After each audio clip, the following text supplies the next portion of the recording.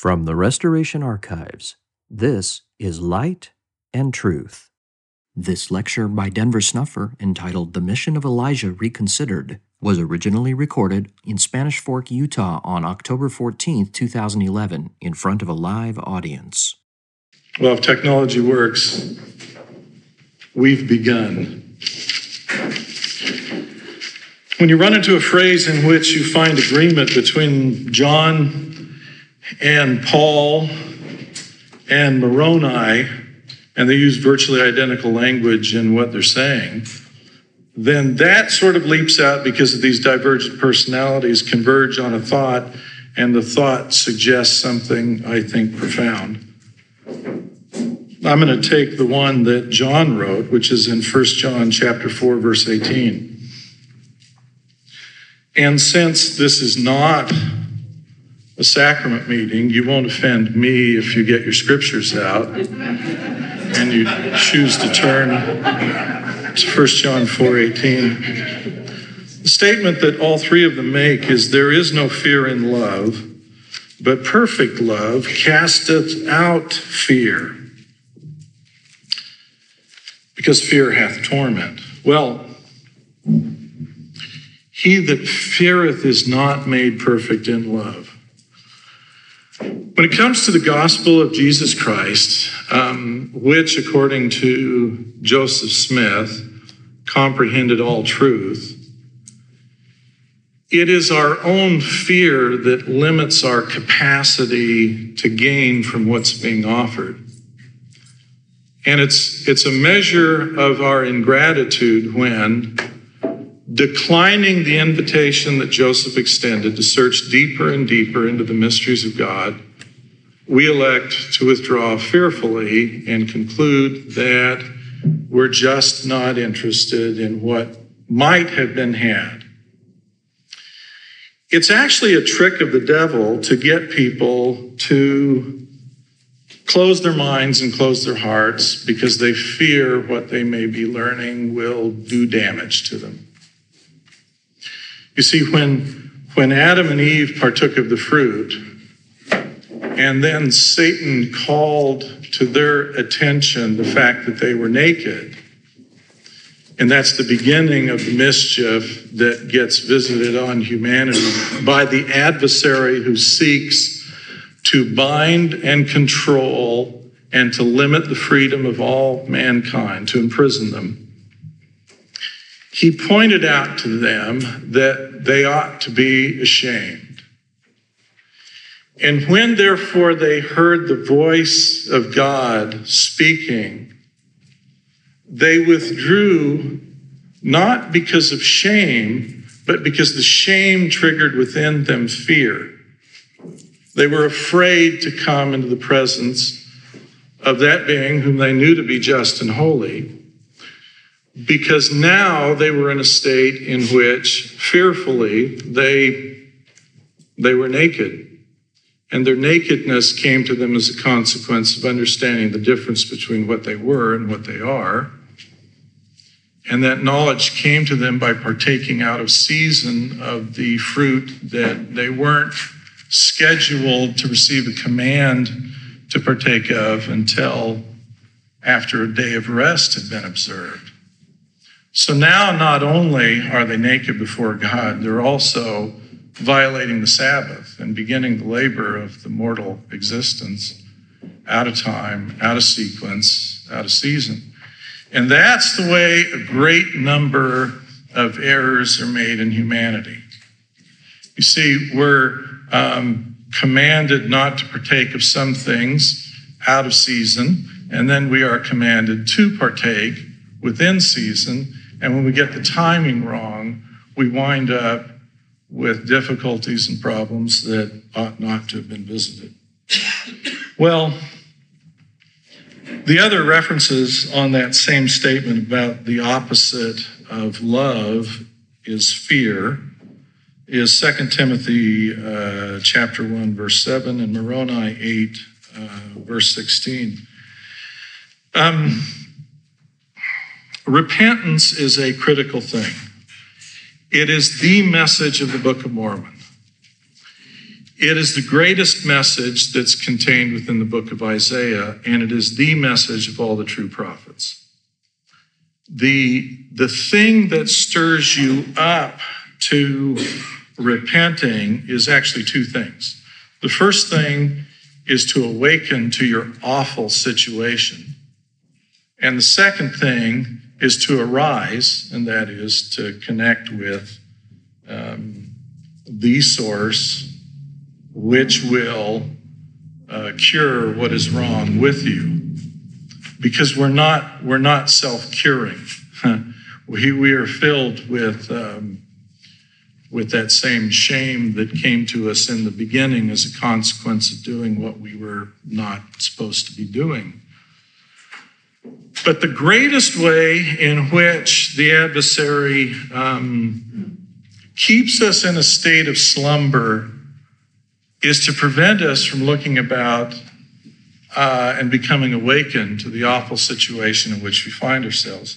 Hugh Nibley commented on more than one occasion that there is nothing quite so terrible as being awakened out of a deep sleep. No one really likes that. I mean, when it comes right down to it, unconsciousness is a very good thing, particularly when what you're looking at is what we have here. Well,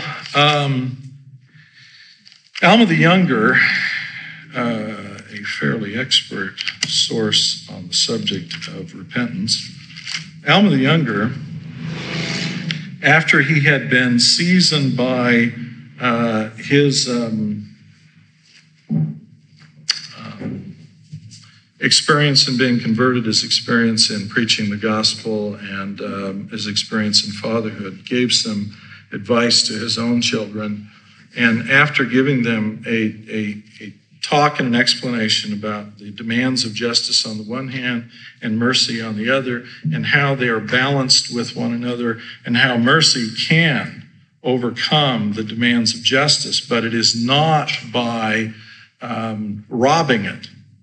It's by satisfying it. And it's just a brilliant doctrinal discourse. Then he turns in a series of statements at the end. This is in chapter 42 of Alma, beginning at verse 27. He says, "Therefore, O my son, whosoever may come and partake of the waters of life freely, and whosoever will not come, the same is not compelled to come. It is free, and it is not only free, it is non-compulsory. It is purely voluntary. Anyone is free to accept it, and anyone is free to object it. But in the last day, it shall be restored unto him according to his deeds." That is, offered freely, available to all, non-compulsory, but you're accountable. Therefore, when you elect to decline what is offered to you, then you receive at the last day the recompense that you merited. Those who refuse receive whatever it is that comes as a consequence of that refusal. And those who receive what is offered. Now, if he has desired to do evil and has not repented in his days, behold, evil shall be done unto him according to the restoration of God. And now, my son, I desire that you should let these things trouble you no more, only let your sins trouble you with that trouble which shall bring you down into repentance. I mean, don't trouble yourself unless it is motivational to have change, and repentance simply means change. Repentance actually means you turn from the direction you are facing. Whatever the direction is you happen to be facing, change from that and face God. When you turn to God, when you face him, when that is the object of your focus and your attention, then you've repented. O my son, I desire that you should deny the justice of God no more. Do not endeavor to excuse yourself in the least point because of your sins, by denying the justice of God. But do let the justice of God and his mercy and his long suffering have full sway in your heart, and let it bring you down to the dust in humility. Well, that's a graphic expression, being brought down to the dust. Dust is something that's below, it's beneath, it's on the ground. You got to grovel in order to get there. But that's the point. I mean, awaking and arising begins from a position in which you are in the dust. Well, you're in the dust anyway. We all are. And it's only by virtue of waking up and discovering that you happen to be rather dusty that you decide to get up and dust yourself off. And that's the condition in which we find ourselves. Therefore, when we look at the voices that would like to call attention to whatever it is that they're trying to draw your attention to in this world, one of the things that Alma suggests might be helpful are those voices that happen to be saying that there's something amiss, there's something that deserves your attention, to repent, to change the course you're on, to turn and face God, and to allow the only one who can offer salvation to offer salvation. Now, in 10 parables, there's a story of hope and tar water, which, by the way, is a parable. It has multiple meanings, but the intended meaning is that both hope and tar water are the pre-existence. But you run with that when you read it. Tonight, what it's about is the attitude that you bring with you. You bring it from the pre-existence, but the attitude that you bring with you to anything. You see, what Lance found in the forest was exactly what Lance thought he would find in the forest. And what James found in the forest was exactly what James thought he would find in the forest. Because neither one of them could escape the view that they brought with them into the condition in which they find themselves. And so it's a painful experience to have the suggestion made that the way in which you've always entertained a worldview is in fact skewed, amiss, ugly, wrong, deceived, malevolent even. When I was 19, well, actually, I think it started a little earlier than that, but when I was 19, they succeeded at last in overcoming my opposition to the message that the missionaries brought to me. And I expended with liberal abandon the quantity of missionaries who came to teach me. I was a golden contact because the mission field was a scurvy lot of hard-headed New Englanders who had no inclination to listen what Mormons had to say about their religion. And I'd made the error of complimenting a fellow, and it was mistaken as interest. And so they're fetching me with pamphlets. And I literally showed up with, hey, come in, please. I literally showed up to missionary discussions with a six-pack of beer.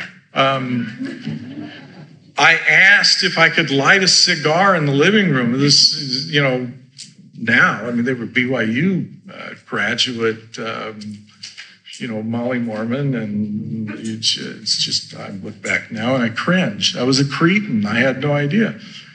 Eventually, something happened which got me to pay attention and to entertain the criteria that they were saying was the correct criteria by which to measure the message that they were offering. And the message that they were offering required an entire shift in worldview. I've been raised from my youth in Idaho to understand that Joseph Smith was a charlatan and a fraud, and that Mormons were deceived and misled and worshiped a false god, and on and on. All the ridiculousness that you hear in the political debates of our country even now. Well, I had to make the leap from the worldview of Lance in the forest to the worldview of James in the Forest in order to say there might be something to this. And that's the problem, after all, with the restored gospel. There really might be something to this. And if there is something to this, then how important is it? And if it's that important, then how thoroughly ought we to examine it? And how relentlessly ought we search into it? And how carefully ought we consider it? And if there is some additional light that can be shed about any topic, how freely, how openly ought we to discuss it? I have no fear whatsoever about examining Joseph Smith from top to bottom, through and through, every minute of his life. I don't have any concerns about that. I think anyone who is unwilling to entertain a thoroughgoing examination of the life and the ministry of Joseph Smith is demonstrating fear, which is the opposite of love. We don't have details about the life of Moses. We don't have details about the life of Peter. We have an extraordinarily limited vantage point from which to examine either one of them. We don't have much in the way of detail about the life of Nephi. In fact, everything that we have about him is autobiographical. Therefore, to some extent, Nephi is going to tell us a narrative about himself that doesn't give a full and fair and impartial accounting of why it was his brothers continually found themselves not persuaded by the message that Nephi was delivering. I understand there are those who are hard-hearted, and I understand there are those who resent and envy the younger brother when the younger brother supplants the older brother, particularly when the supplanting takes place very early on in a difficult life's journey, when he returns with the emblems of kingship, with the possession of the sword of Laban, with the brass plates, with all of the indicia that he's the leader. And then during the trek in the wilderness, he actually assumes the role. And by the time they get to the coast now, he is the one and not his father to whom the revelation is coming about the construction of the boat. And so the supplanting has been complete by the time you get to the coast. And when Lehi dies in the New World, you've now taken off the one governing rallying point, and the rebellion is in full swing. But what might have been done in the way of a list of legitimate criticisms of Nephi by Laman and Lemuel, if we were willing to hear their side of the story, we don't know. We don't have that. But when it comes to the prophet Joseph Smith, I do have that. You see, I have the written accounts of those who hate him. I have the written accounts of those who conspired to kill him. I do not have autobiographical material. I have a wealth of information about him. Now, I can still choose to be Lance entering the forest. And I can say I want to hear every word of criticism that anyone ever fabricated against the prophet Joseph Smith, because it salves my conscience and it makes it easier on me. I needn't awake and I needn't arise. I needn't do anything about a message that may be authentic and comes from God, because I find flaws in the messenger. Praise Philastus Hilbert and them other ones. You know, good for them. Even Sidney had some helpful things to add. Well, when you have the opportunity to take and reckon the stature of a prophet from both those who love him and those who hate him, both those who merely admire but are not converted by him, and those who resent and are unconverted by him but feel no need to turn violent on the topic, when you have a mix of those various personalities, those various viewpoints converging on the meaning of the prophet Joseph Smith, then the more of that I can gather into one place and consider, particularly as I consider it in light of the disposition of the person involved, the more of Joseph's humanity comes through. Joseph Smith was not a deeply flawed human. Joseph Smith had a great deal about him that was downright commendable. But he was too eager to take some people into his confidence, and he was oftentimes misled because he attributed motives to people that reflected what his inner motives were. You see, I have the virtue in my life of having been hired to handle the problems of other people as their attorney. And the shine has been taken off of the business leader, the church leader, the fraudulent purveyor of a security scam whose entree into the trust of those that give him their money is the fact that they are a LDS bishop or they are a stake president. I taught a course at the BYU Education Week on fraud, their Education Week cycles many years ago. And I offered it as one of the badges of fraud and a bad deal. If the person who is trying to get you to part with their money tells you in the first 15 minutes what their religion is and what their calling in the church is, because that is an indicator. I mean, the purpose behind the sheep's clothing always is to mislead. The only reason you don the clothing is because you hope that by appearing superficially to conform to an image, you mislead and you deceive. It's always the substance that matters. It's always the underlying message that matters. And in general, what matters is, does it cause you to awaken? Does it cause you to arise? Because relentlessly, the condition in which we find ourselves is one in which it is absolutely necessary that you awake and arise and that you shake off the dust and that you get out of the slumber in which you find yourself. Now, there are those who have awakened only to find themselves in a nightmare of their own making because the reaction to awakening is violent. I don't swim in the shallow end of the pool.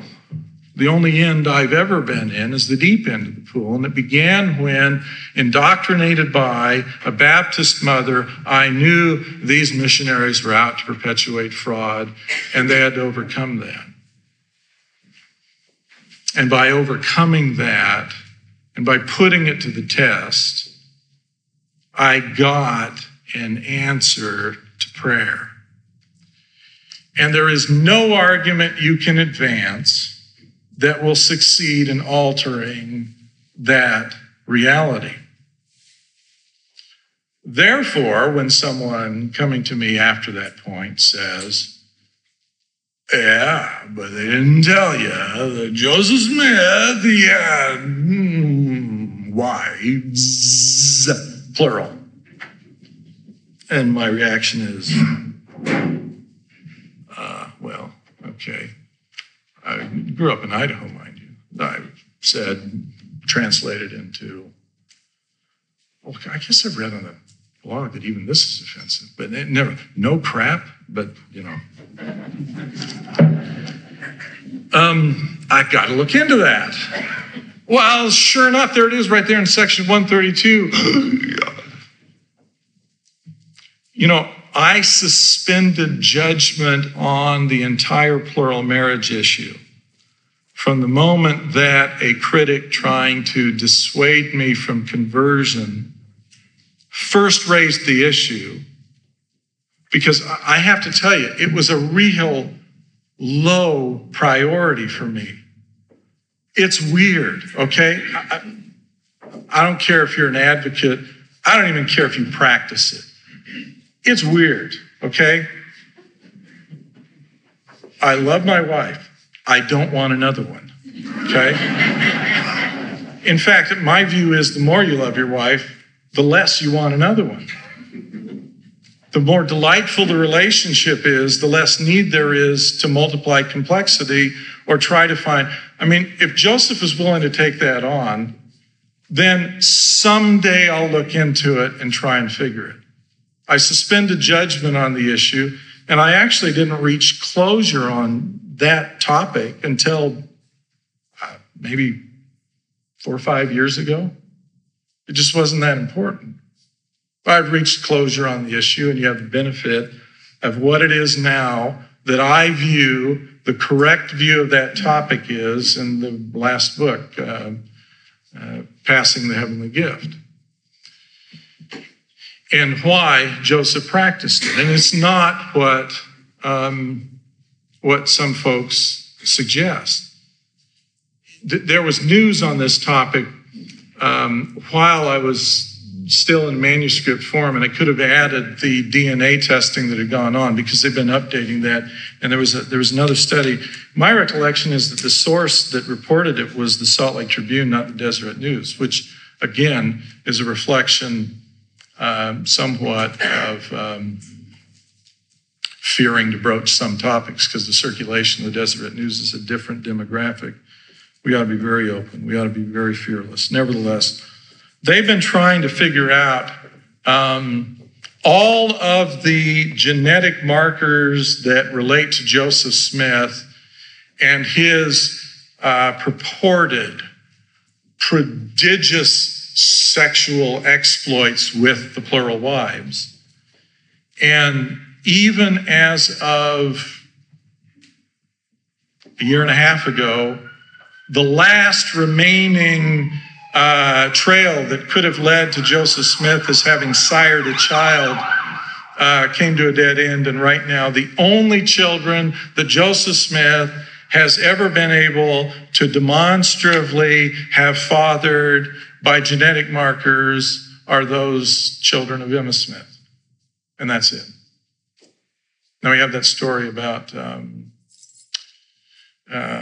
Eliza R. Snow and the pregnancy and all that, and we don't have any progeny from that. Therefore, you can put that one on you probably ought to investigate that further. Nevertheless, Joseph Smith fathered children with Emma Smith. Joseph Smith, as I walk through my thinking on the topic in Come Let Us Adore Him, got the answer to his inquiry concerning plural wives in 1829.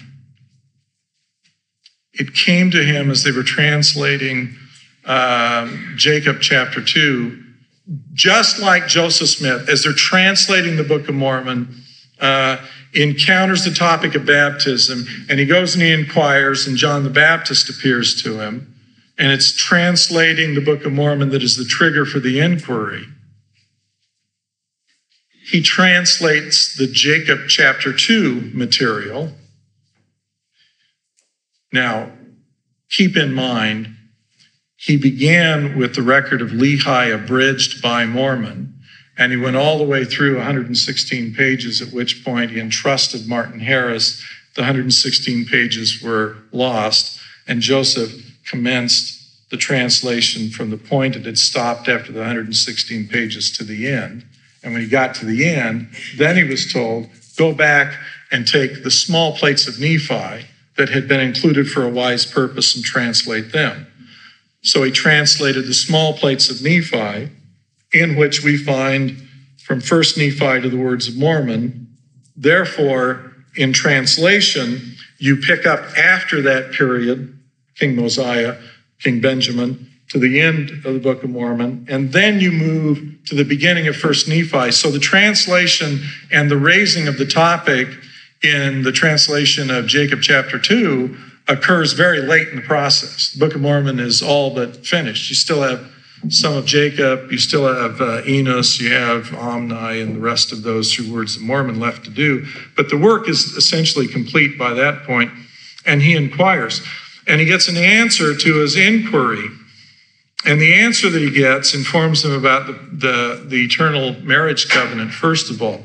Because when something provokes a person to inquire of the Lord, particularly when what they're inquiring about is something that really matters to them, about which they would really like to get an answer, they're struggling, an interior lighting problem with your barges, for example, that's a pretext used by the Lord in order to get you in a circumstance in which you are petitioning and open so that he can tell you something that really matters. We'll take care of your interior lighting problem right there. Now, what'd you see? Okay, let's get after it. Now let's talk about redemption of you, Mahanrai, from the fall, taking you back into my presence, and then let's give you a plenary tour through the endowment so that you can know how everything fits together. But the problem that he approached him with was interior lighting. Now, Joseph is approaching about the plural wife thing, and the answer that he gets begins with the eternal marriage covenant. And the eternal marriage covenant, as we walk through in the book, a wife, a wife, a wife, a wife. Everything is phrased in the singular through all of the beginning of this, in which it is the mandatory commandment that must be obeyed. And then appended to the end of it is then the answer to the question that he posed. Oh yeah, on that, we let some people do that under two specific circumstances that are outlined in the book. We get section 132 on July the 12th of 1843 when Hiram asked Joseph to put it into writing so that Hiram could take it to Emma and he could persuade Emma. And when Joseph Smith dictates the revelation in July 12th of 1843, he includes not just that first answer, but he includes revelations generally on this topic all the way down through events that were then unfolding in Nauvoo. There's at least 5 different revelations contained in section 132, but there was at least 6 revelations on the topic of plural marriage, one of which Joseph didn't bother putting into the narrative of section 132. And the one that is missing is the one in which Joseph was commanded by an angel with a drawn sword to practice this, which he found to be detestable. And Joseph Smith complied after he'd been told to comply, and after he'd been told, Lizar Snow's account of that, I think, is the correct one, the most accurate one. He was told that he would forfeit priesthood if he did not comply with the requirement. Therefore, Joseph complied. And it was a dreadful ordeal to him, but he complied. And then after having complied, the revelation in his dictating picks up again, and Joseph is rewarded for having laid on the altar the thing that he did not want to lay on the altar against the Lord's commandment. He complied. And Joseph's calling election is made sure, and Joseph is given the sealing power. And all of that happened before 1831 because Joseph uses the sealing power in 1831 in his ministry. Which leads us then to the topic I intend to talk about tonight, which is the mission of Elijah. Because we have a narrative on Elijah that you are welcome to accept. I'm going to explain only how I understand it. And you are free to choose. You can take of the waters of life freely, and whosoever will not come, the same is not compelled to come. You don't need to come with me. You don't need to come with any man. You can be content as you are. Well, the story of Elijah actually begins a long time ago. I'm checking my recorder when I do that. I want to see what it does with that.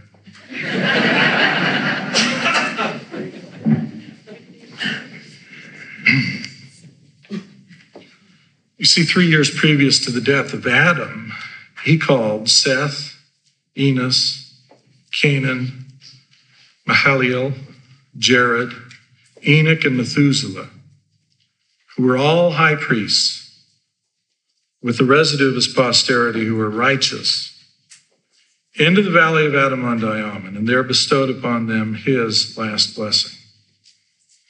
And the Lord appeared unto them, and they rose up and blessed Adam and called him Michael, the prince, the archangel. And the Lord administered comfort unto Adam and said unto him, I've set thee to be at the head. A multitude of nations shall come of thee, and thou art a prince forever over them. And Adam stood up in the midst of the congregation, and notwithstanding he was bowed down with age, being full of the Holy Ghost, predicted whatsoever should befall his posterity unto the latest generation. These things were all written in the book of Enoch. See, he was one of the 7 that were invited. He was one of the 7 that participated. Oh, we have an offender. Now you must withdraw in shame, for your violation has been detected. See, I'm playing the part of the adversary there. Okay, so here you have an interesting setting in which on the earth, previous to the death of Adam, we have a gathering in which there are 7 people who are correctly qualified to stand before the Lord. And the Lord comes and appears unto them. And these 7 who are present with Adam are now lineal descendants of Adam, members of the same family. Therefore, I would suspect they had all things in common. And the Lord came, even if only for this ceremonial moment, and dwelt among them. And one of the participants in that moment on that day in that group was Enoch. And Enoch is the one who records it. And it'll be testified of at a proper time. But here we have the definition of Zion. And it is diminutive. And it is temporary. And it is tightly confined to a narrow group. And it is not this thundering congregation of 3.7 million temple recommend holders, all crowding like we see right now on Wall Street. You know, for goodness sake, get some porta potties there. It's a very small group, but it is a group to whom it is possible for the Lord to come and dwell among them. And among their number then is Enoch. So we have Zion. If you want the criteria, and we got a description, which is part of what we have in the book of Moses, given to us by Joseph Smith. By the way, I was reading in Doctrine and Covenants, section 107, verses 53 to 57, in the account of the appearance with Adam-on-Diamon, and in Moses chapter 7, verse 16, we find this. From that time forth, there were wars and bloodshed among them. But the Lord came and dwelt with his people, and they dwelt in righteousness, which is an interesting contrast. Here you have wars and bloodshed on the one hand, but then you have the Lord, and the Lord dwelling among people who are living in righteousness. The fear of the Lord was upon all nations, so great was the glory of the Lord that was upon his people. It was the glory of the Lord upon his people. It was not the glory of the Lord. It was the people that intimidated.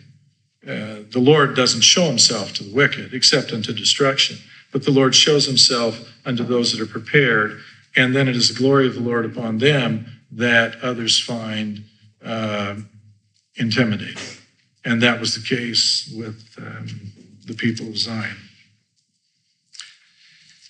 And the Lord blessed the land, and they were blessed upon the mountains and upon the high places and did flourish. And that's literal. Zion is not in a valley. And the Lord called his people Zion because they were of one heart and one mind, dwelt in righteousness.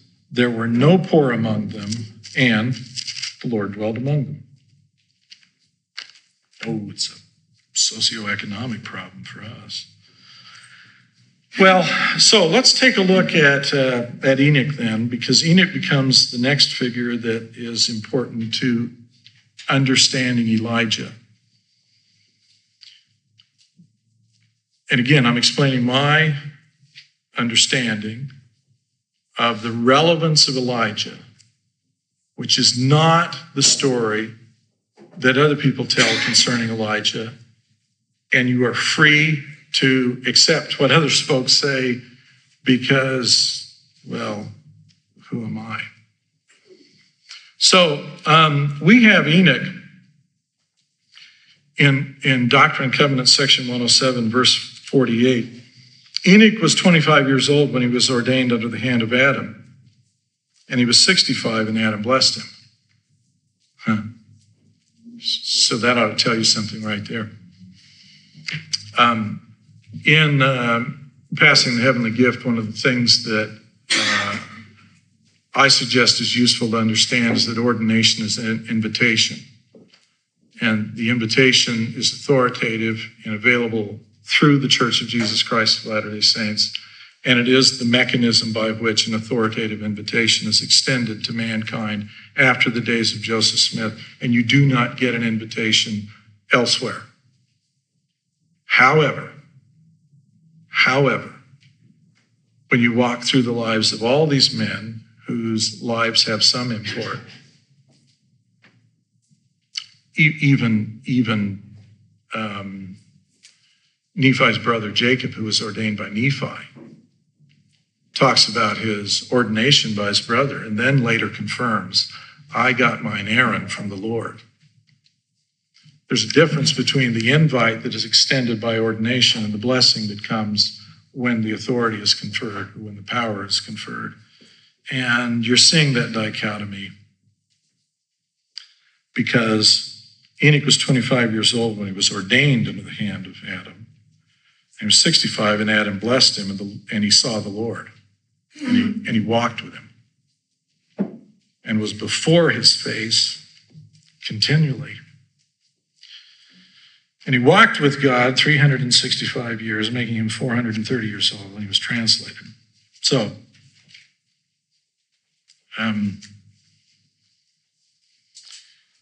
he's ordained, he's blessed, he's continually before the Lord. And then we pick up the story back again in Moses chapter 6. And see, Enoch lived 65 years and begat Methuselah. This is Moses chapter 6, verse 25. Enoch had been ordained to the priesthood.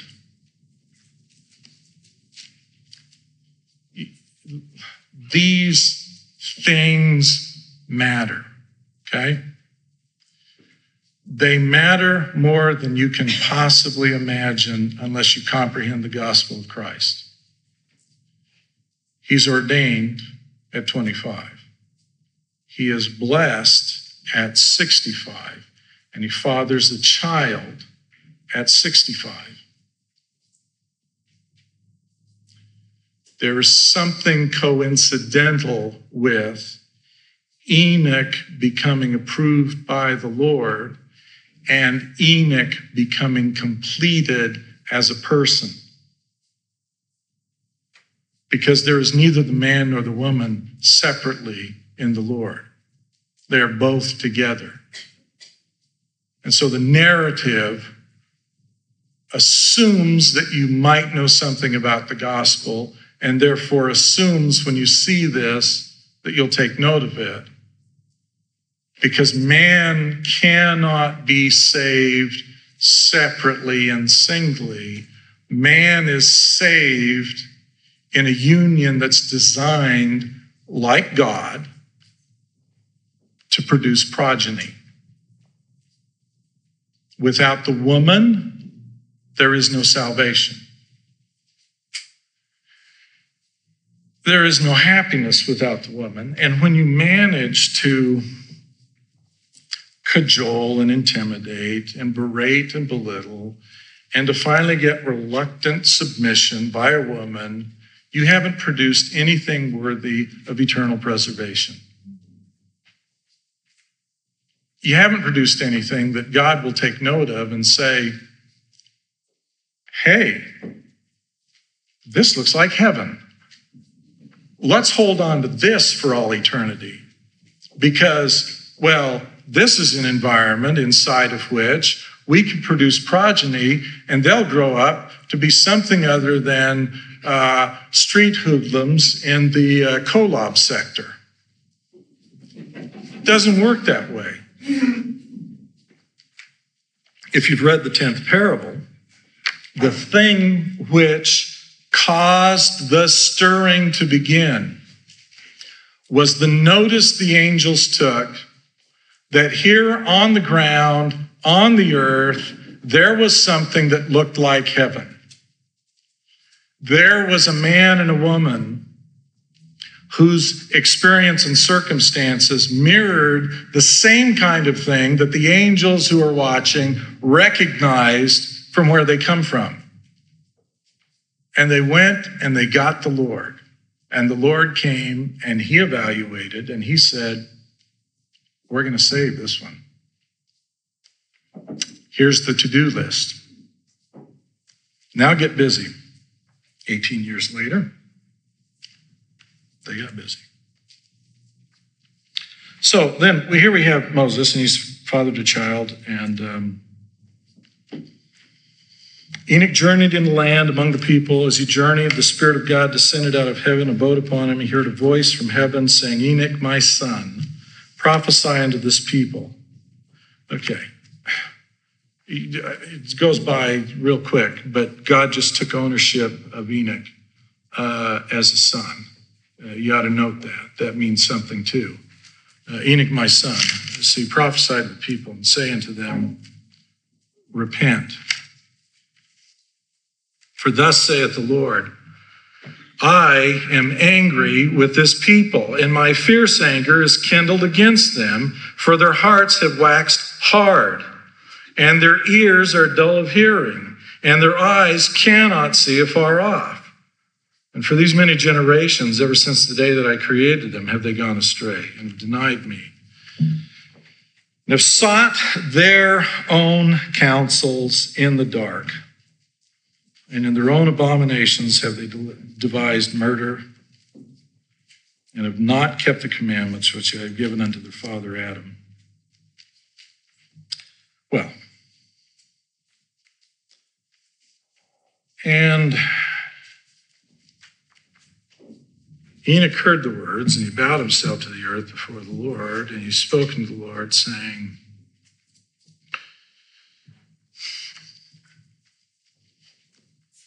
why is it that I have found favor in thy sight, and am but a lad, and all the people hate me? For I am slow of speech. That doesn't mean what you think it means. Wherefore am I thy servant? He's not slow of speech. He's a brilliant man. He was an articulate man. He was a capable man. He wrote the record. He is envisioned as the great scribe. He is thought. He is the one that brings wisdom, that brings knowledge. He's slow of speech because, quite frankly, he'd rather think about it than talk about it. He'd rather consider it than speak about it. He'd rather be left alone than to be made public. He would rather have his privacy and his family than he would to minister to people who don't give a damn about what he has to say and who think that he is a wild man come among them because, well, he has no business delivering the message. Well, the Lord wouldn't take that.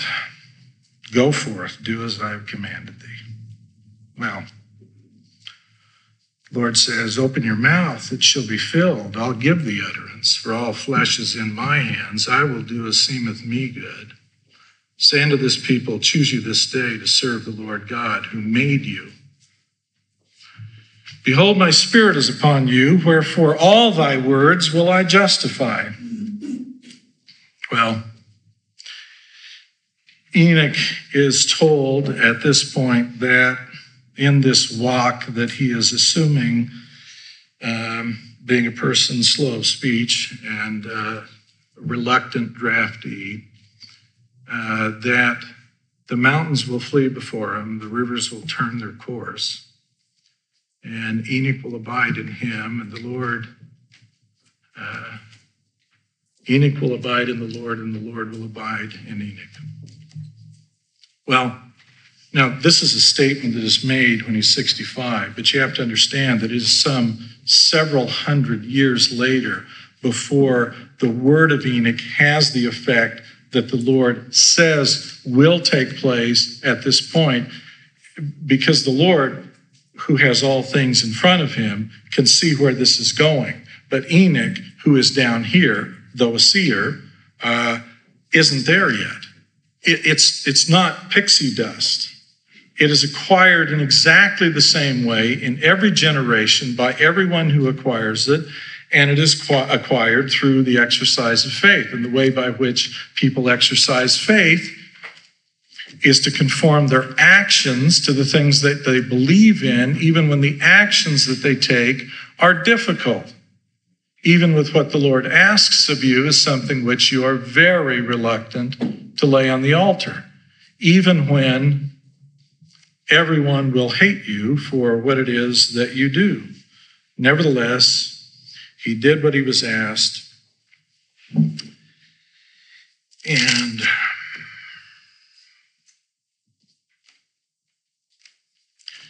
there's this interesting, his ministry gets covered there in Moses chapter 6. Really interesting, but we're not going to have time to go through all that in detail. But the Lord gives to Enoch a description of the Holy Ghost. And the description that he gives in Moses chapter 6, verse 61 are these words. Therefore it is given to abide in you the record of heaven, the comforter, the peaceable things of immortal glory, the truth of all things, that which quickeneth all things, which maketh alive all things, that which knoweth all things, and hath all power according to wisdom, mercy, truth, justice, and judgment. That is the definition of the Holy Ghost. On the list was the word comforter. It is a definition that Jesus will endorse later. I don't know if he had the record of Enoch in front of him when he made that endorsement, but it was Jesus speaking to Enoch at the time that this revelation was given. So that shows up as a common thing. But if you take verse 61 and you say, this is the definition of the Holy Ghost is the record of heaven. The Holy Ghost is the comforter.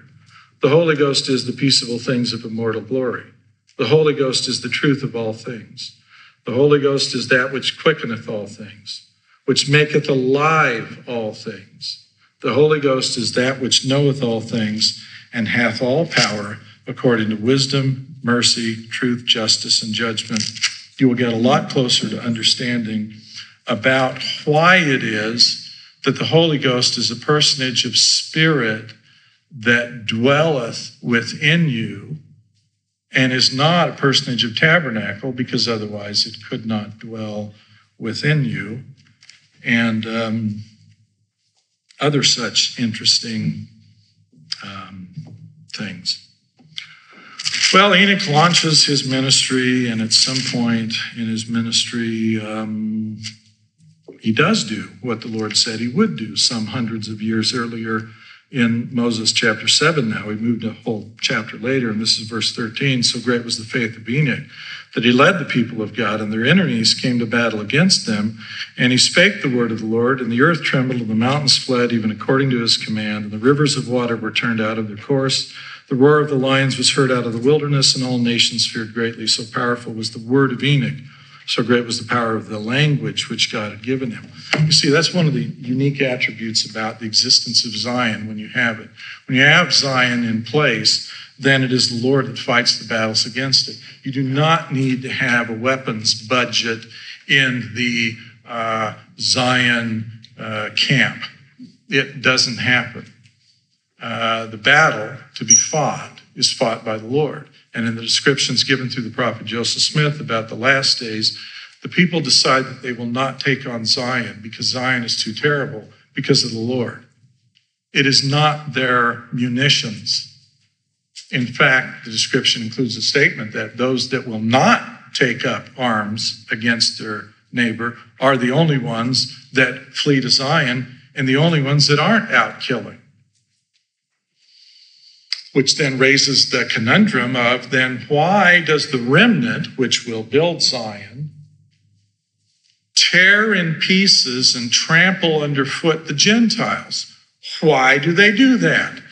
Oh, stop thinking with a damn howitzer in your hand and start thinking about the image of Babylon that is going to be torn in pieces and trodden underfoot. You do not need anything other than the truth to tear in pieces the Gentiles' kingdom. And it will be trodden underfoot by the truth. Now, Zion's final development says the fear of the Lord was upon all nations. So great was the glory of the Lord, which was upon his people. And the Lord blessed the land, and they were blessed upon the mountains and upon the high places and did flourish. That's where you'll find Zion. Not on a plain and not in a valley. You will find it in the high places on the mount. Not merely symbolically. No one will have a height from which to peek down into the goings-on in Zion. They will be beneath, and Zion will be above.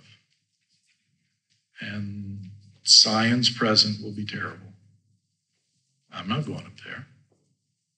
You going up there? I mean, I got a flak vest. I'm not going up there. It's the same problem that Israel had at the foot of the mountain when Moses was up on the mountain communing with the Lord. Mountaintops are acceptable substitutes for temples. I doubt the people of Zion are going to have a budget with which to build what needs to be built. Well, the Lord has a way of making do. The Lord called his people Zion because they were of one heart and one mind and dwelt in righteousness, and there was no poor among them. There were no poor among them physically. There were no poor among them spiritually. They did not compete. They cooperated. They did not envy. They shared. They did not look to pass a zoning law. Tell you how to ruin Zion, how to keep it from coming. Pass a zoning law. Let's police the neighborhood. Let's kind of, let's get some restrictive covenants. The instant you start to regulate Zion, it's gone. It slipped right between your fingers. No man need say to another, know ye the Lord, for they're all going to know him who dwell in Zion. I've thought about writing a fictional account of this curious city in which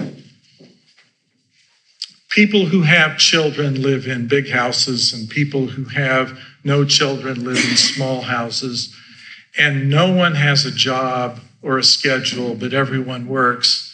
And one day the lead character gets up, walks outside, and notices that the lawn could use mowing. And so he goes and finds a lawnmower and he starts mowing. And he mows from one place in his house across the city to the other side. And everywhere he goes that he finds grass, he mows. And when he finishes after a couple of weeks, he returns to his house and says, the grass has grown. And so he starts mowing again. And he does this because he feels like mowing the grass for the time being. And then after a season, he notices that there's only one person working in the bakery. He's never worked in the bakery, but he decides he'll go see what it's like to work in the bakery. And he rather likes that. And so he spends a year in the bakery doing that. And he wonders whatever happened to the lawns. They've been cut. He doesn't know who's been cutting them. And on his way to try and find someone who's cutting the yards, because he liked doing that, he has something in common with them. He'd like to know, how they liked it, and what their pattern was. How did you do that? But on his way, he gets distracted by the orchard that needs harvesting, and so he spends the fall harvesting that. And the story just ends with complete chaos, a total ungoverned society in which everyone's at peace, and no one has a job, and everyone works, and the only thing that motivates is what needs doing. Hey, let's go do it. And let's do it for as long as we feel like doing it, and then let's do something else. Our vision of Zion is regimented, regulated. This is your assignment. We have called you. We are going to sustain you. We're going to put your ass in this position, and you're going to park it there, and you're going to do this stuff, and you magnify that job. And we're not sure what magnifying means, but I can tell you, you better be calling attention to yourself so that everyone notices, because we can't have the invisible lawnmower. We can't have the invisible baker. We can't have the invisible, in harmony with everyone around them, orchard harvester, because this is the Zion Reich. And as soon as you do that, it's gone. It slipped between your fingers. Zion is without compulsion. Zion will occur when the Lord brings again Zion. And it will happen perfectly naturally. But we got to get after this, because we're trying to figure out what the role of Elijah is. So,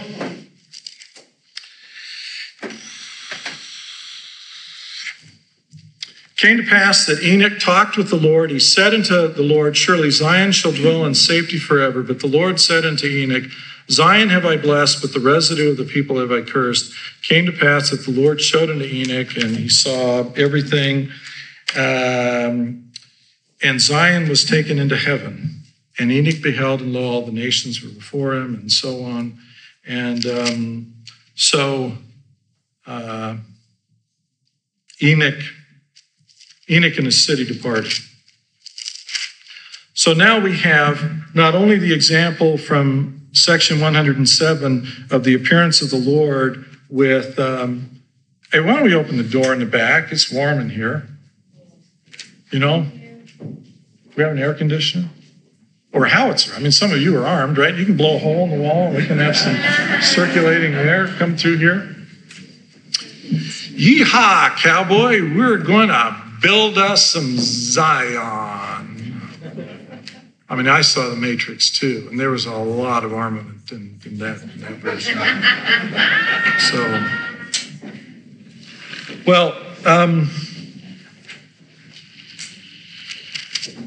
So Enoch and his city were taken up. Noah remained behind, and the story really,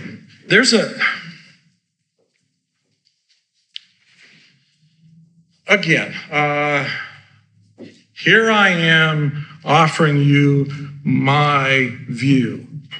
I am not offering you something which has been endorsed by anyone, although there are those folk on the fringe who have suggested the same thing that I think.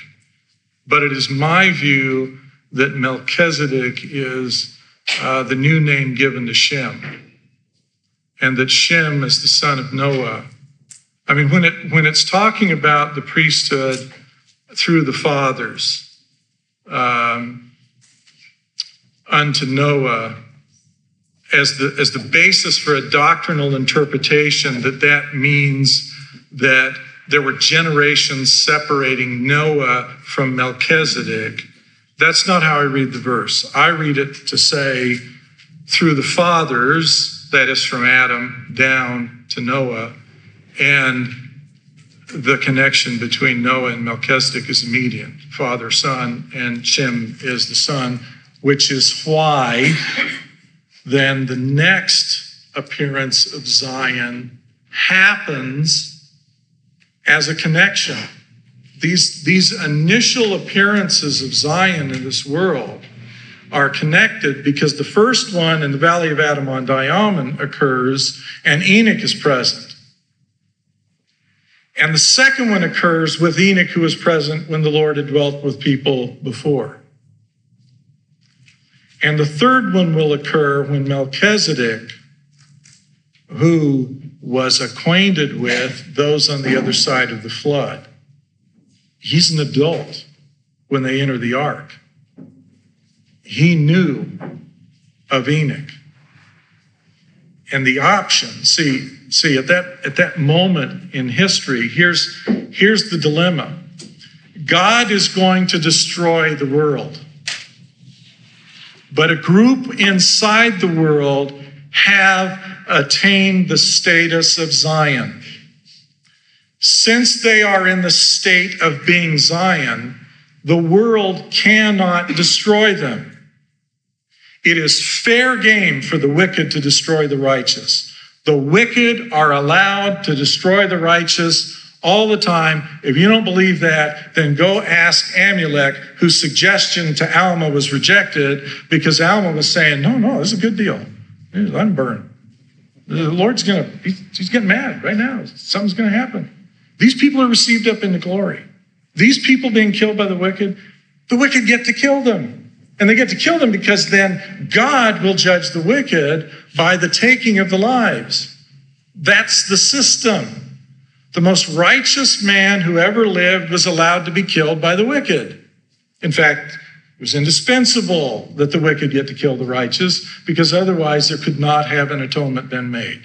Therefore, Christ was slain at the hands of wicked men. But we have a problem with Zion because when the Lord sets about to destroy, the Lord cannot destroy the righteous. And he's going to obliterate life on the earth. Except for those, except for those who are in the ark or those in Zion. The wicked can't come against them and all are going to be destroyed. So what do you do? Well, we've got a new status for humanity. And the new status is you take them into heaven, but you don't take people into heaven without an associated calling. There is no reason to ever take a person off the earth, even if they're righteous. Abraham died. Abraham died and was buried. Christ died. He was more righteous than any who've ever lived. You don't take them off the earth unless they have a calling to minister. So we have a calling to minister. Enoch and his city, who could not be destroyed when the Lord was going to destroy, and his city were called. And they were given 2 callings. Their first assignment is as ministering angels, not only here but elsewhere. And their second calling, I don't want to appear irreverent, but they're the crowd. They're the cheering group, backing up the Lord at his coming. They are the ones, when he comes in the clouds with the angels, that group is Enoch's people. They are the certifiers. They are the testifiers. They are the chorus. They are the entourage. You know, there's a reason why our tin-horn dictators and our phony idols have an entourage. It's to mimic the real deal. Because when the Lord comes again in his glory, he's going to come with an entourage. So they got the job. Enoch and his folk. Melchizedek, who was acquainted with that condition, in my view, who had to be offered the option. I mean, going on the ark and staying down here, when there's a group that are going to be leaving and going elsewhere, Noah was qualified to leave. All of them were qualified to leave, and they had to be willing to stay. Now, when you are allowed the option and when you are going to stay,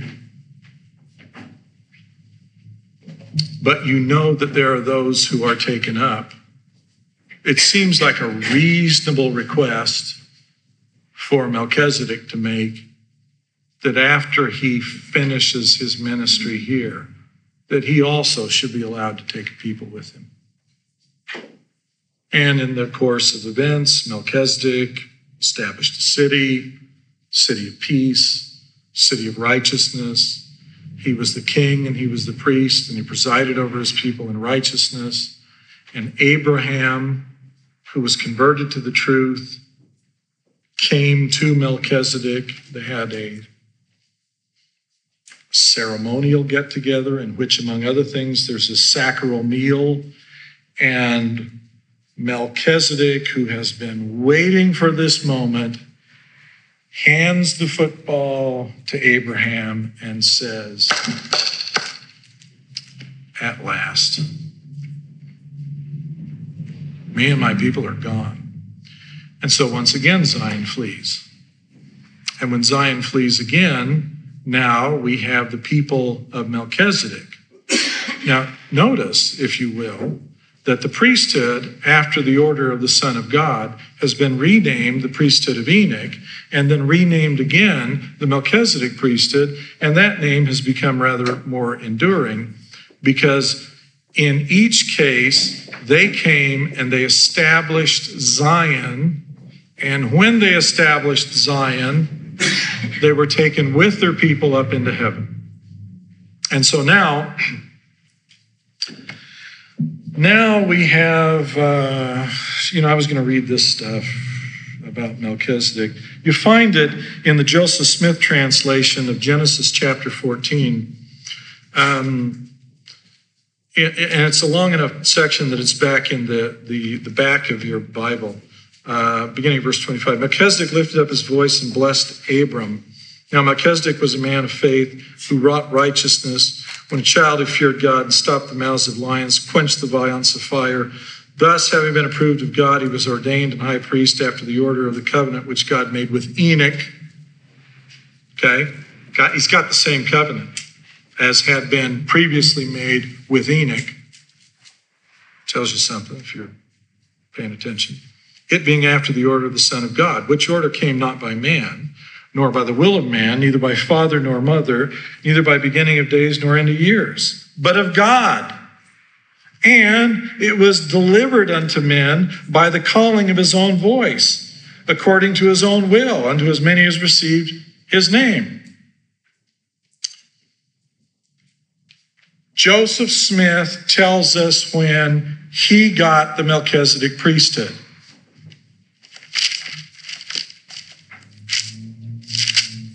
In my view.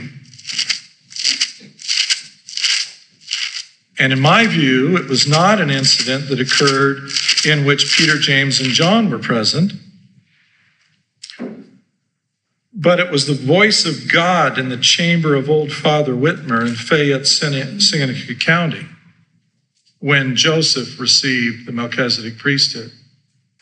Peter, James, and John, like other angelic ministrants, came to deliver keys,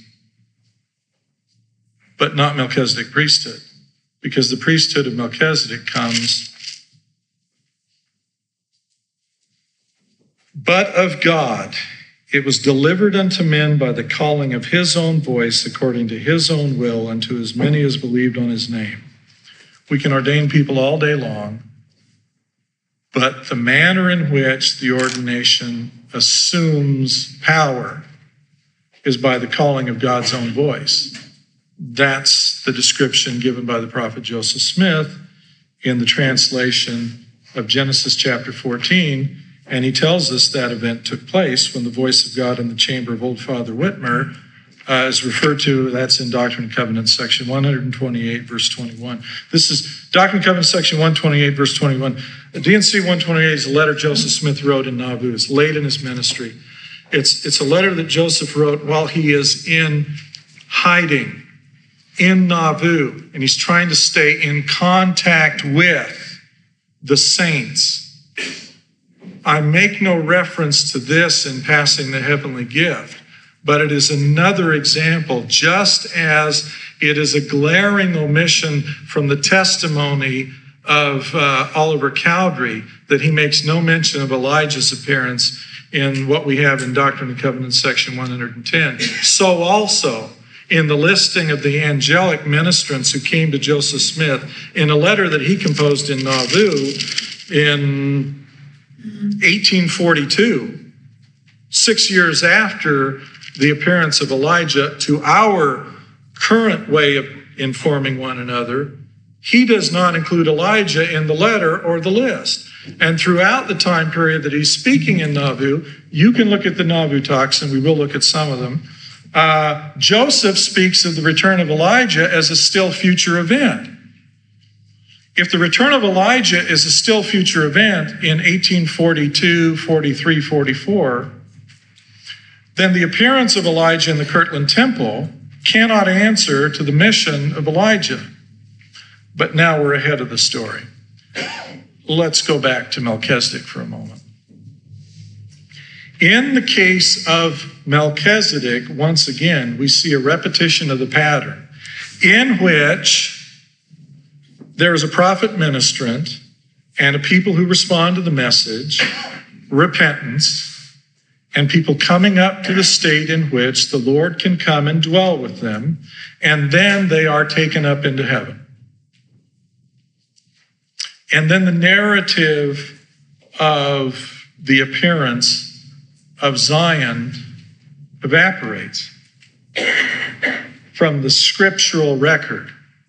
Now, we do have the Nephite experience where the Lord came and he dwelt among them. They were not taken up into heaven. And for a moment, I want to stay on the idea of Zion's ascent up the heavenly corridor, because just like the first Zion with Adam, all of those, including Adam, died except Enoch and his city. And they did not die, they were taken up to heaven.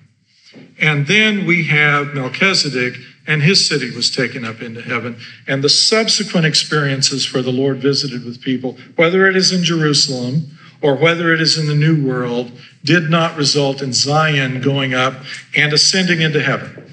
Didn't happen. But there is another incident which occurs when Moses is taken up into heaven. And then there is yet another incident that occurs when Elijah is taken up into heaven. Let's turn to some of what we got going on with Elijah. Elijah is an interesting fellow. He raises someone from the dead.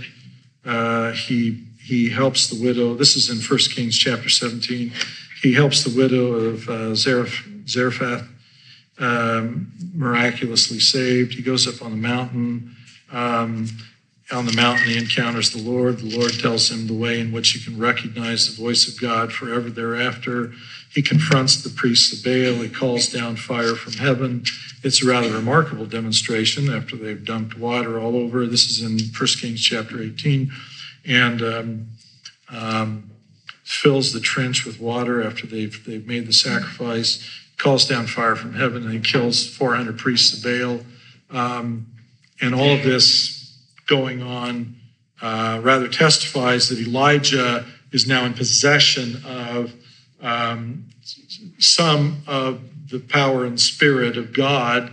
And at this point in his career, he's developed to becoming quite adept at its use. And he's also stopped being inhibited about its public display.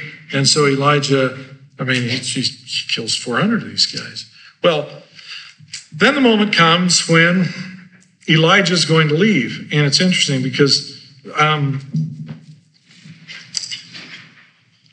don't know how much of that to get into, but Elijah's coming departure is not a secret. When Elisha and Elijah are on their way to the place on the day on which Elijah's going to be taken up into heaven, as they're going along, there are folks saying, hey, Elijah, you're losing Elijah today. This is the day he's going. It's not a secret. It's going to happen. And so Elijah's on his way, and Elisha's with him, and Elijah wants to know, hey, this priesthood you got, and this thing you do, that thing you do. There's a movie about that. And he's saying, can I get some of that? And Elijah, recognizing that this is not a connection which men form among men, but this kind of connection is one that requires a connection to heaven, tells Elisha, if you're with me when I'm taken up, the heavens are open, the presence of God is there, the witness will be there, and the power will be conferred. So if you witness it, it will be yours as well. And Elisha was with him when he was taken up. And in a sign of benevolence and charity, Elijah cast his mantle down, and Elisha picked it up. And when he got to the River Jordan, he struck it with the mantle, and the river stopped, and he walked over on dry ground, and Elisha knew, now has that descended upon me. And then Elisha's ministry continues from there. This, in my view, is the reason why Elijah must return. In the last days, that system that began at first with Zion going up to heaven is going to invert. It's going to open again. But this time, instead of Zion leaving, Zion is going to stay. And it is going to be joined by those who went away. They will come again. And there is this marvelous description of how when they return, they will fall on one another's necks and they will kiss one another. Because Zion below and Zion above will be joined. the purpose of the return of Elijah, which Joseph talked about being yet a future event in Nauvoo,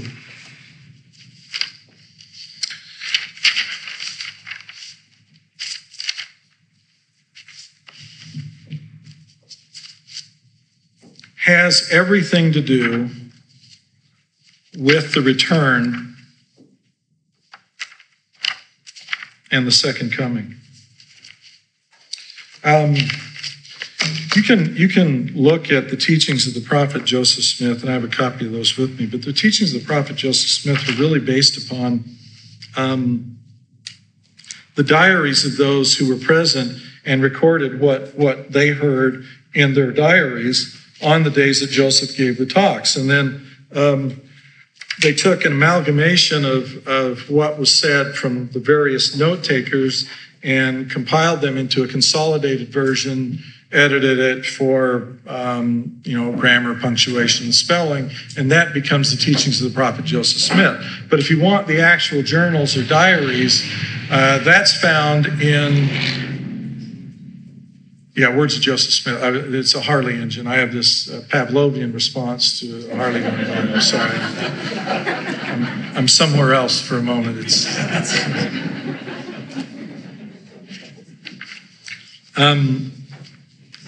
So in the Words of Joseph Smith, which is now out of print and extravagantly expensive if you decide to buy a copy. Last I heard, they were going for over $300 for one in not very good condition.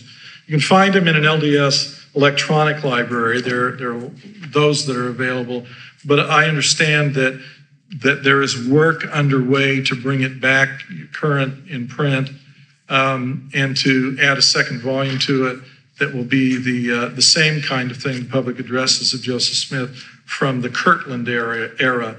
The Words of Joseph Smith in its current version is the Nauvoo era discourses. And I think it's going to come back as a 2-volume set. Andy Ehad is the one that's working on that. So in January of 1844, now this is some 8 years post Kirtland Temple. This is in January of 1844. Joseph is talking about Elijah, and he says, the Bible says, this is taken from Foster, front of Robert D. Foster's hotel in the nearby the Nauvoo Temple, then under construction, in Wilford Woodruff's journal. The Bible says, I will send you Elijah. Boy, he put quotes in it too. They're good for Wilford. Man, he's better than my transcription machine in that respect. The Bible says, I will send you Elijah before the great and dreadful day of the Lord. Of course, he misspelled dreadful. He spells it like dreadlocks instead of like day of the Lord come, that he shall turn the hearts of the fathers to the children, the hearts of the children to the fathers, lest I come, smite the whole earth with a curse. Now the word turn here should be translated bind or seal, but what is the object of this important mission, or how is it to be fulfilled? Keys are to be delivered. The spirit of Elijah is to come, to be delivered, to come. The gospel to be established. Saints of God gathered, Zion built up, and the saints to come up as saviors on Mount Zion. How are they to become saviors on Mount Zion? By building temples, erecting baptismal fonts, going and receiving ordinances, baptisms, confirmations, washings, anointings, ordinations, and sealing powers upon our heads in behalf of all our progenitors who are dead, and redeem them that they may come forth in the first resurrection, be exalted to thrones, and so on. And then Joseph laments. This is the only guy. This is an important talk, and this is the only guy that records this. Wilford Woodruff. And Woodruff records Joseph saying, I would to God that this temple was now done, that we might go into it and get the work and improve on our time and make use of the seals while they're on the earth. Saints have none too much time to save and redeem their dead, together with their living relatives, that they may be saved also before the earth will be smitten. And then this is the place where Joseph says, he's talking about Elijah. He's talking about the seals being on the earth, and he's talking about preparing for Zion. And in this context, in January of 1844, this is where Joseph says, there's been a great difficulty in getting anything into the heads of this generation. It's been like splitting hemlock knots with a corn dodger for a wedge and a pumpkin for a beetle. Even the saints are slow to understand. I've tried for a number of years to get the minds of the saints prepared to receive the things of God. But we frequently see some of them, after suffering all they have for the work of God, will fly to pieces like glass as soon as anything comes that's contrary to their traditions. They cannot stand the fire at all. How many will be able to abide a celestial law and go through and receive their exaltation? I'm unable to say. But many are called and few are chosen. Then in March of 1844, he picks up the subject again, the 10th of March, 1844. And this time, when he's talking about Elijah, he says the spirit and calling of Elijah is to have the power to hold the keys of the revelations, ordinances, oracles, powers, and endowments of the fullness of the Melchizedek priesthood and of the kingdom of God on the earth, and to receive, obtain, and perform all the ordinances belonging to the kingdom of God, even unto the sealing of the hearts of the fathers unto the children, and the hearts of the children unto the fathers, even those who are in heaven. The hearts of the fathers who are in heaven. That's the mission of Elijah. If you will receive it, this is the spirit of Elijah, that we redeem our dead and connect ourselves with our fathers which are in heaven. Our dead, through us to our fathers in heaven. Who are our fathers in heaven? Who are our fathers in heaven to whom we are to be connected?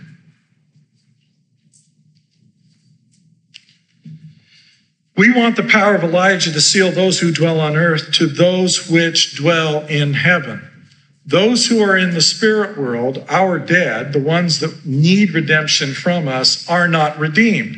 They cannot be in heaven because they need us to be redeemed. We need to be redeemed by our connecting to the fathers who are in heaven. The dead have to be redeemed. The fathers are in heaven. Joseph understood this doctrine.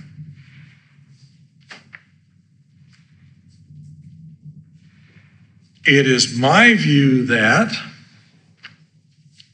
the notion that you go to the temple and do genealogical work to answer the coming of Elijah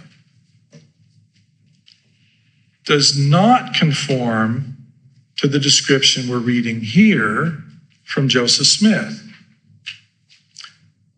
Our ancestors, our kindred dead, they need to be redeemed. They all have an interest in you and your life. And the work that is being done needs to be done. But the gulf that needs to be bridged through the work of Elijah, in the words of Joseph Smith, is to form a bond or a connection.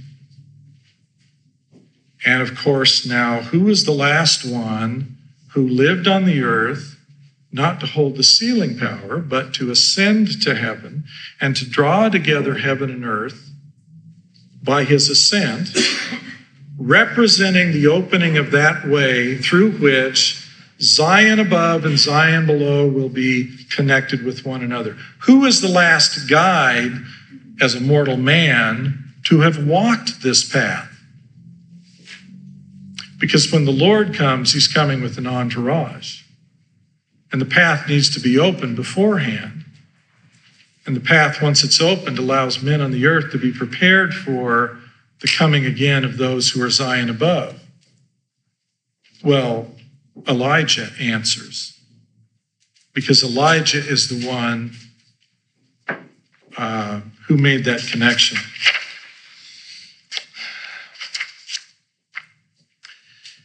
Again, the doctrine of sealing power of Elijah is as follows. If you have power to seal on earth and in heaven, then we should be crafty. First thing you do is you go seal on earth your sons and daughters unto yourself, and yourself unto your fathers in eternal glory. Unto your fathers in eternal glory. That is not your kindred dead. They are relying upon you to be redeemed. The connection that needs to be formed is between you and the fathers who dwell in glory. And who are the fathers who dwell in glory? Well, if we go back to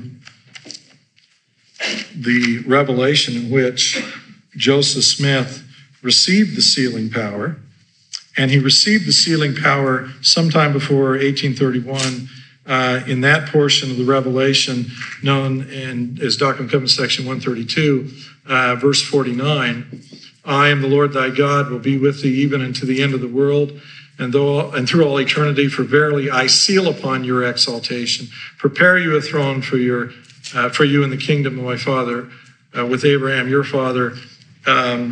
I say unto you, whatsoever you seal on earth shall be sealed in heaven. Whatsoever you bind on earth in my name by my word, saith the Lord, it shall be eternally bound in the heavens. Whosoever sins you remit on earth shall be remitted eternally in heaven, and so on. Just before that portion of the Revelation, in verse 37, he talks about Abraham, he talks about Isaac, and he talks about Jacob. And then concerning those three, the Lord says to Joseph, because they did none of the things in that which they were commanded, they have entered into their exaltation according to the promises, and sit upon thrones, and are not angels, but are gods. This is Abraham, Isaac, and Jacob. These are the ones who are gods. And so when Christ, and I think Christ is deliberate about everything he says, about the analogies that he uses, and about the stories that he tells.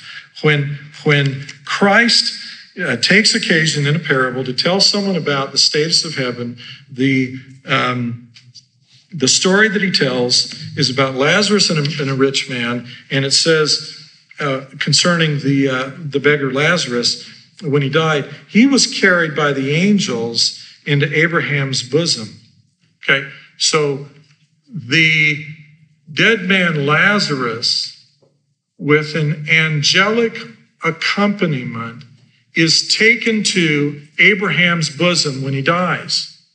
And so the definition of a reward in the afterlife is to go to the bosom of Abraham. And see, the rich man is dead, and he cries. And the rich man, who is now in a state of torment, he cries out. He does not cry out in Jesus' story to God. He cries out to Abraham. So when Jesus is describing positions of authority in the afterlife, a person he puts into a position of authority in the afterlife to answer the petition of the dead rich man for relief from his torment is Abraham. Father Abraham, have mercy on me, and send Lazarus that he may dip the tip of his finger in water and cool my tongue, for I am tormented in this flame. But Abraham said, Son, remember that thou in thy lifetime receiveth thy good things, and likewise Lazarus evil things, but now he is comforted, and thou art tormented. There's an equation. Everything will balance. The things that you suffer from, it is the Lord's intention to wipe away every tear. And if you are one that chooses to inflict tears, then that will be recompensed as well. Because what will be restored unto you is exactly, as we began with Alma, what you sent out. It is an equation, after all. Then the rich man cried out, I pray thee, therefore, Father, that thou wouldst send him to my father's house. Send Lazarus to my father's house. I have 5 brethren. He can testify to them, lest they also come into this place of torment. Abraham said unto him, They have Moses and the prophets, let them hear them. And he said, Nay, Father Abraham, but if one went unto them from the dead, they will repent. He said unto them, They hear not Moses and the prophets, neither will they be persuaded, though one rose from the dead. Foreshadowing, of course, the rejection of the Lord's resurrection and testimony as well. Well, one of the things that we've got going on in our Elijah theology is the notion that on the Mount of Transfiguration, there came Elijah, and there came Moses, and there was this get-together rather analogous to what happened in the Kirtland Temple, and out of that mix came forth the sealing power keys to Peter, James, and John, and so on. One of the reasons why the narrative that we have concerning that ought to be something you think about is because take a look in Matthew chapter 17, where the account is given where after 6 days he took Peter, James, and John, takes them up on the high mountain. He's transfigured before him. There appeared unto them Moses and Elias, talking with them. Elias. And then Jesus answered and said unto them, Elias truly shall come and restore all things. But I say unto you, Elias is come already. They knew him not. They have done unto him as they listeth. Then the disciples understood that he spake unto them of John the Baptist. And so on the Mount of Transfiguration, the Elias that is suggested here is John the Baptist, not Elijah. And then an even clearer account appears in Mark chapter 9, beginning at verse 2. And after 6 days, Jesus taketh with him Peter and James and John, and leadeth them up into a high mountain apart from themselves, and he was transfigured before them. His raiment became shining, exceedingly white as snow. There appeared unto them Elias with Moses, and they were talking with Jesus. In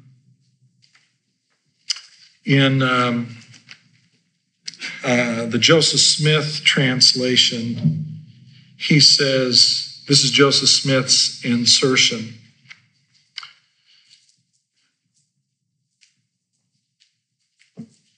Or, in other words, John the Baptist and Moses. And so who appeared on the Mount of Transfiguration, according to Joseph Smith, in the Joseph Smith translation of the incident, just like Matthew attributes it to being John the Baptist, so also Joseph Smith in the Joseph Smith translation attributes it to John the Baptist. In fact, he clarifies the text. Therefore, when I consider these things, I reach a different conclusion than the Elijah narrative that we generally talk about. And the conclusion that I reach is that when it comes to Elijah's role and Elijah's mission, the purpose was in the last days, on the cusp of the Lord's return, in order to open the channel through which the Zion that has been taken above can return, there will be a ministry, just as Joseph put it, still future in 1844, March, April, May, June, 3 months before the death of the prophet. Yet future, the purpose of which is to make possible the reuniting of those that dwell above with those that dwell below, formed by a people who are capable of bearing the presence of the Lord, coming back into his presence and not withering at the sight, coming back into his presence and being able to dwell at peace. And I would suggest that the peace of Zion has much less to do with whether or not the outward hostilities of those who will be burned at his coming are fighting with one another, and those inside the city are not taking up arms. But it is rather the peace that comes as a consequence of having shed your sins and being able to endure the presence of the Lord. Because these are those people who have let virtue garnish their thoughts unceasingly, because their bowels have been full of charity towards all men, and the household of faith. Imagine that. Can you imagine that it's necessary that you have charity for those who are within your own household of faith? Can you imagine that I need to tolerate and even love those inside my own community of belief who think me an emissary of the devil, who think me an apostate? Toward them, I must show charity. And let virtue garnish thy thoughts unceasingly.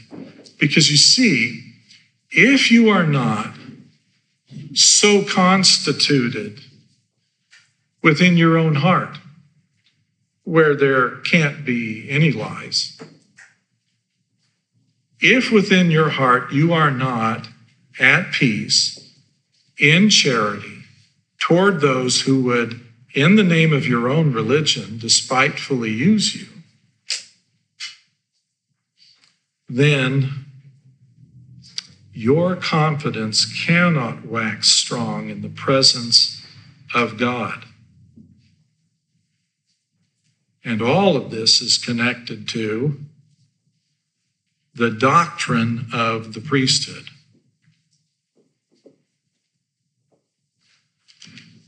Let thy bowels also be full of charity towards all men and to the household of faith. And let virtue garnish thy thoughts unceasingly. Then shall thy confidence wax strong in the presence of God.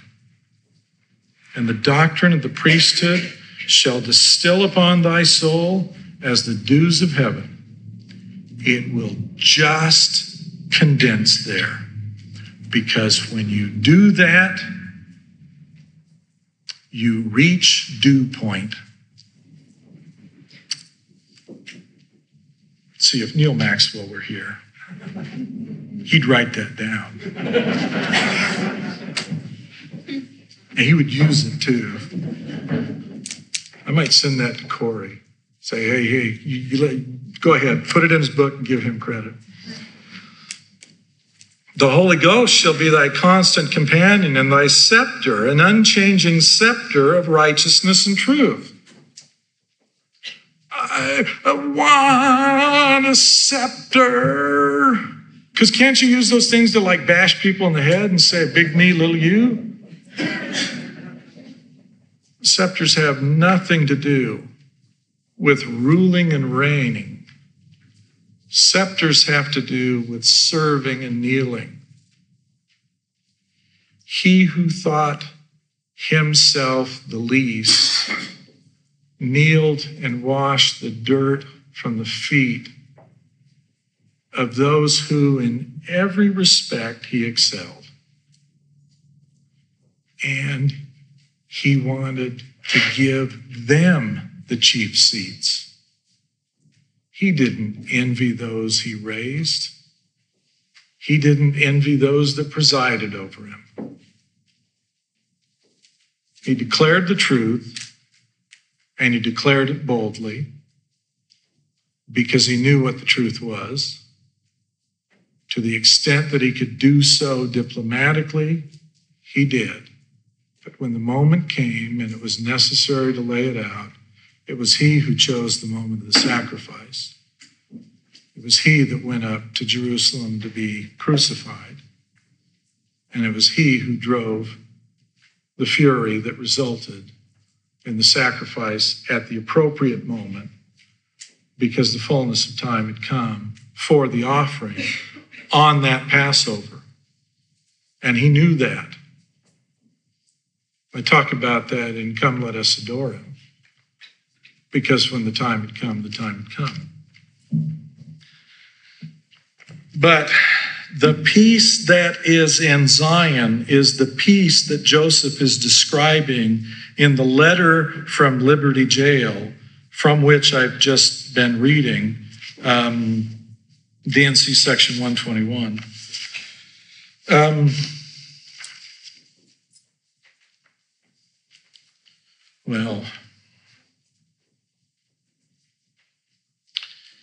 In the it's in the account from Enoch as well. The statement that's made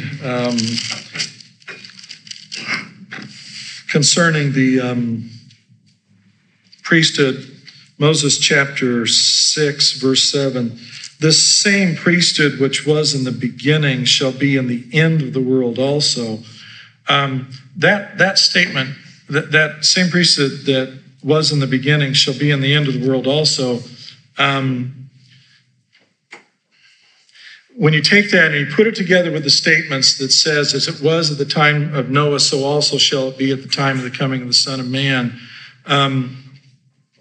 Every time you encounter the existence of Zion, the Zion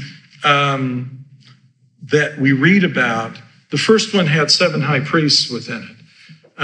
There was a residue associated with them who were righteous, but among them, you had the 7 high priests. I have to assume that they each had families, and I have to assume the families were the ones that were raised by these high priests in righteousness. And I have to assume that that included multiple generations. And so that collection of people were essentially 7 families. The Zion that was established by Enoch thereafter, we don't have any geographic description or numeric description apart from the statement that we get in the book of Jude, which is really quoting from an earlier text of Enoch about the return of Enoch with his 10,000s of angels.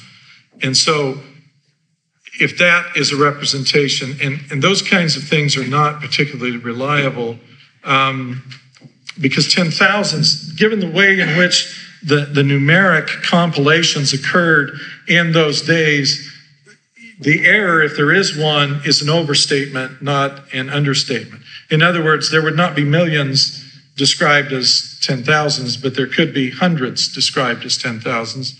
And then the area occupied apparently by the people of Melchizedek and his city in an agrarian setting could have been located on something that is as small as 20 city blocks of our current type of area. The significance of Zion is not its numerosity. The significance of Zion is its spiritual endowment. It is the power of heaven and not the voting block. It's not that you've got big numbers here that intimidate the ungodly. It's that even a handful are sufficient. Remember from the account of John that when they came to arrest the Savior and he declared, "I am he," the guards stumbled backwards and fell down. The imposing figure of the righteous Lord was enough to intimidate those who came with swords and with shields, protected and armed, and him clothed only with the garments that he had upon him. at that moment, in that garden, in that presence, confined to the person of one individual, there was Zion. I do not think the picture that we have in our head of the role and the mission, the ministry and the purpose of the return of Elijah is necessarily the one that is accurate, nor do I think that the role, the mission, the ministry, and the effort of Elijah is something from our past. Just as Joseph predicted the future return in January and in March of 1844, I think the role and the mission of Elijah is intimately connected with the immediate return and opening up the capacity for the salvation of a group of people who will be greeted at the return of those that last went through that opening, when they come and they fall upon one another's necks and they kiss one another. No rivalry, no disparity, no hierarchy. All things in common are rather difficult when you got big and little people, when you got important and wealthy and you've got obscure and poor, when you have those who are mighty and wonderful and those who are nothing. Hugh Nibley used to talk, I think rather tongue-in-cheek, about how he would be content to be nothing more than a doorkeeper in the house of the Lord. Because if he were, he would be standing next to the keeper of the gate, who is the Holy One of Israel, who employeth no servant there. Well,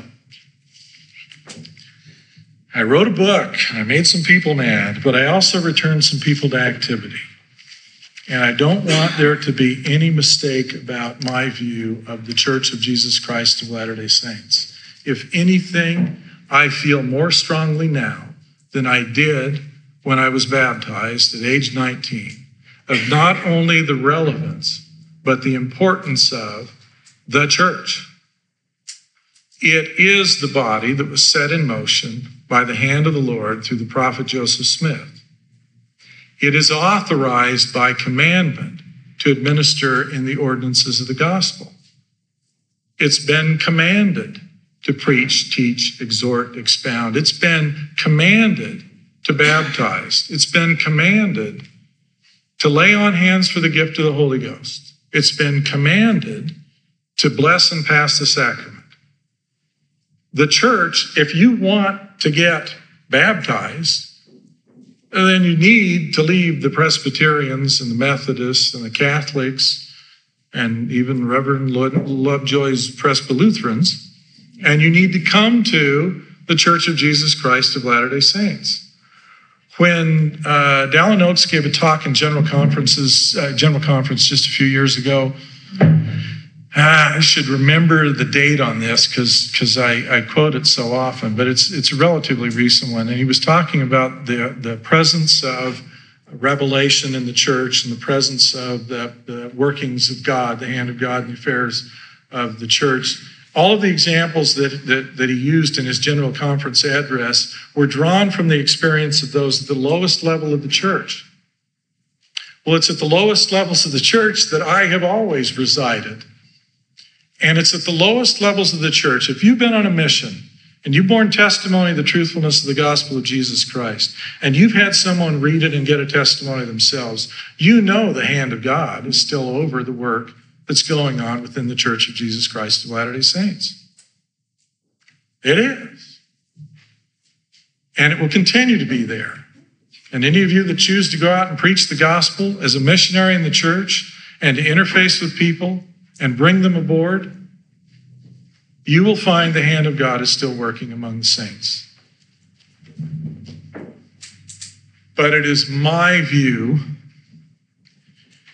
and it is my conviction to my core, that if I were to encourage any of you to stop short of pressing forward to finding your Lord, that I would risk damnation.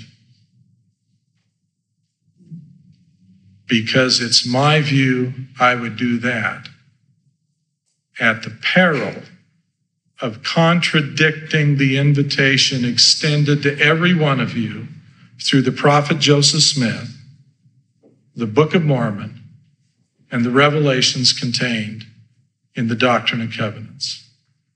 You read Doctrine and Covenants, section 93, verse 1, and you tell me who has a right to say to you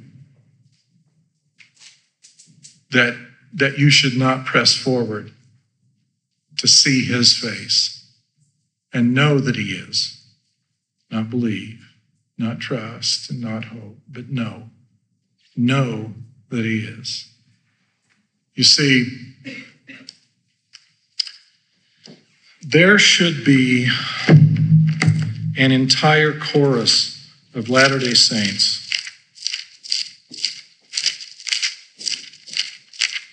who are able to say these words: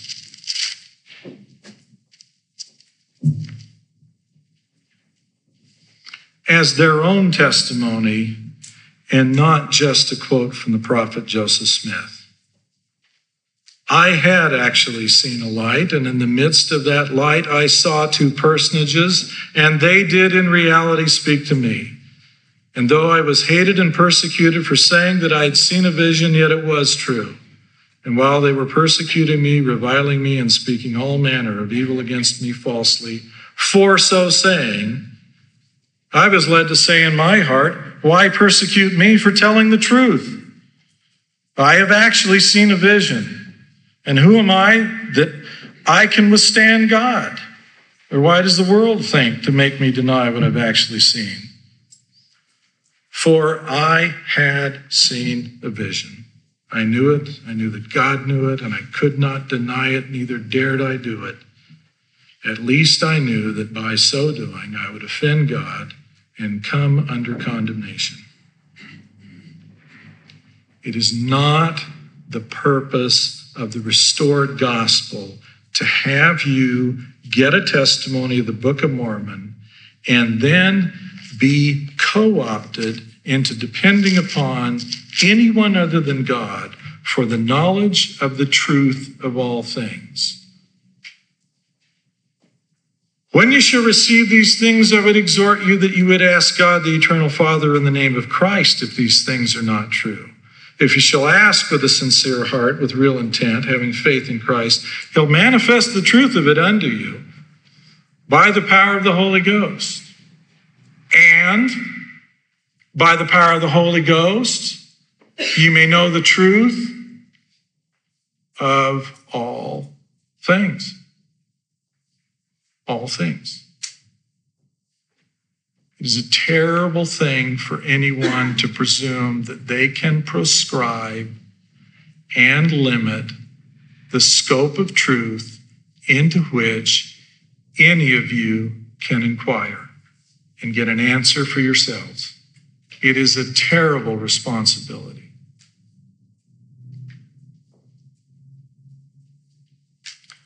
I would suggest that anyone who tries to keep you from inquiring of your Father to know the truth of all things is like Satan trying to use fear in order to eliminate your approach to that being who loves you more than life itself, who would gather you as a hen gathers her chicks, who would have done that and brought again Zion, time after time after time. But we would not. I know that there are people that write books about the coming of Zion, and I know that they use quotes from those who think differently than I do. I'm not trying to persuade anyone of anything. You are free to believe whatever you want to believe.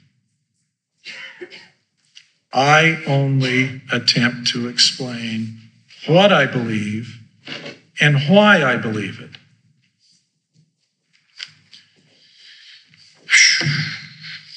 We've gone over. In the name of Jesus Christ, amen. We hope you enjoyed this lecture by Denver Snuffer. For more information, including complete transcripts of all of Denver's lectures, please visit restorationarchives.com. If you would like to hear more great lectures like this one, please take a moment to subscribe. Just search for Light and Truth in your favorite podcast app. Thanks for listening.